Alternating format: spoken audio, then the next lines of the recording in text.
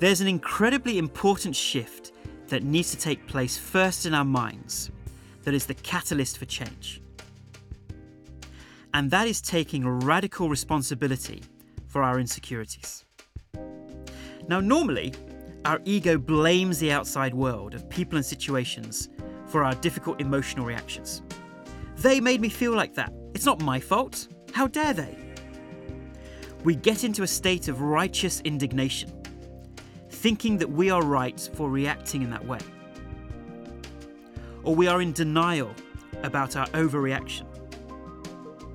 We take things too personally, or we misinterpret things.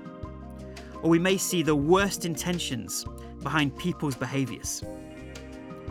Basically, we keep making excuses to stay stuck where we are with our emotions. Radical responsibility means recognizing that when people and situations trigger insecure reactions in ourselves, it's an opportunity for us to become more aware of ourselves, more aware of our conditioning, and become stronger.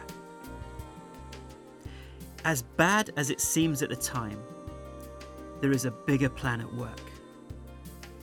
So rather than allowing our minds to go down the easier path of blaming and criticizing others, can we instead take responsibility for our reactions and our role in the dynamic? That doesn't mean we become doormats.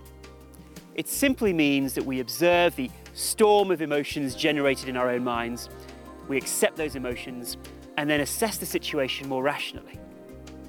Then we take the appropriate action.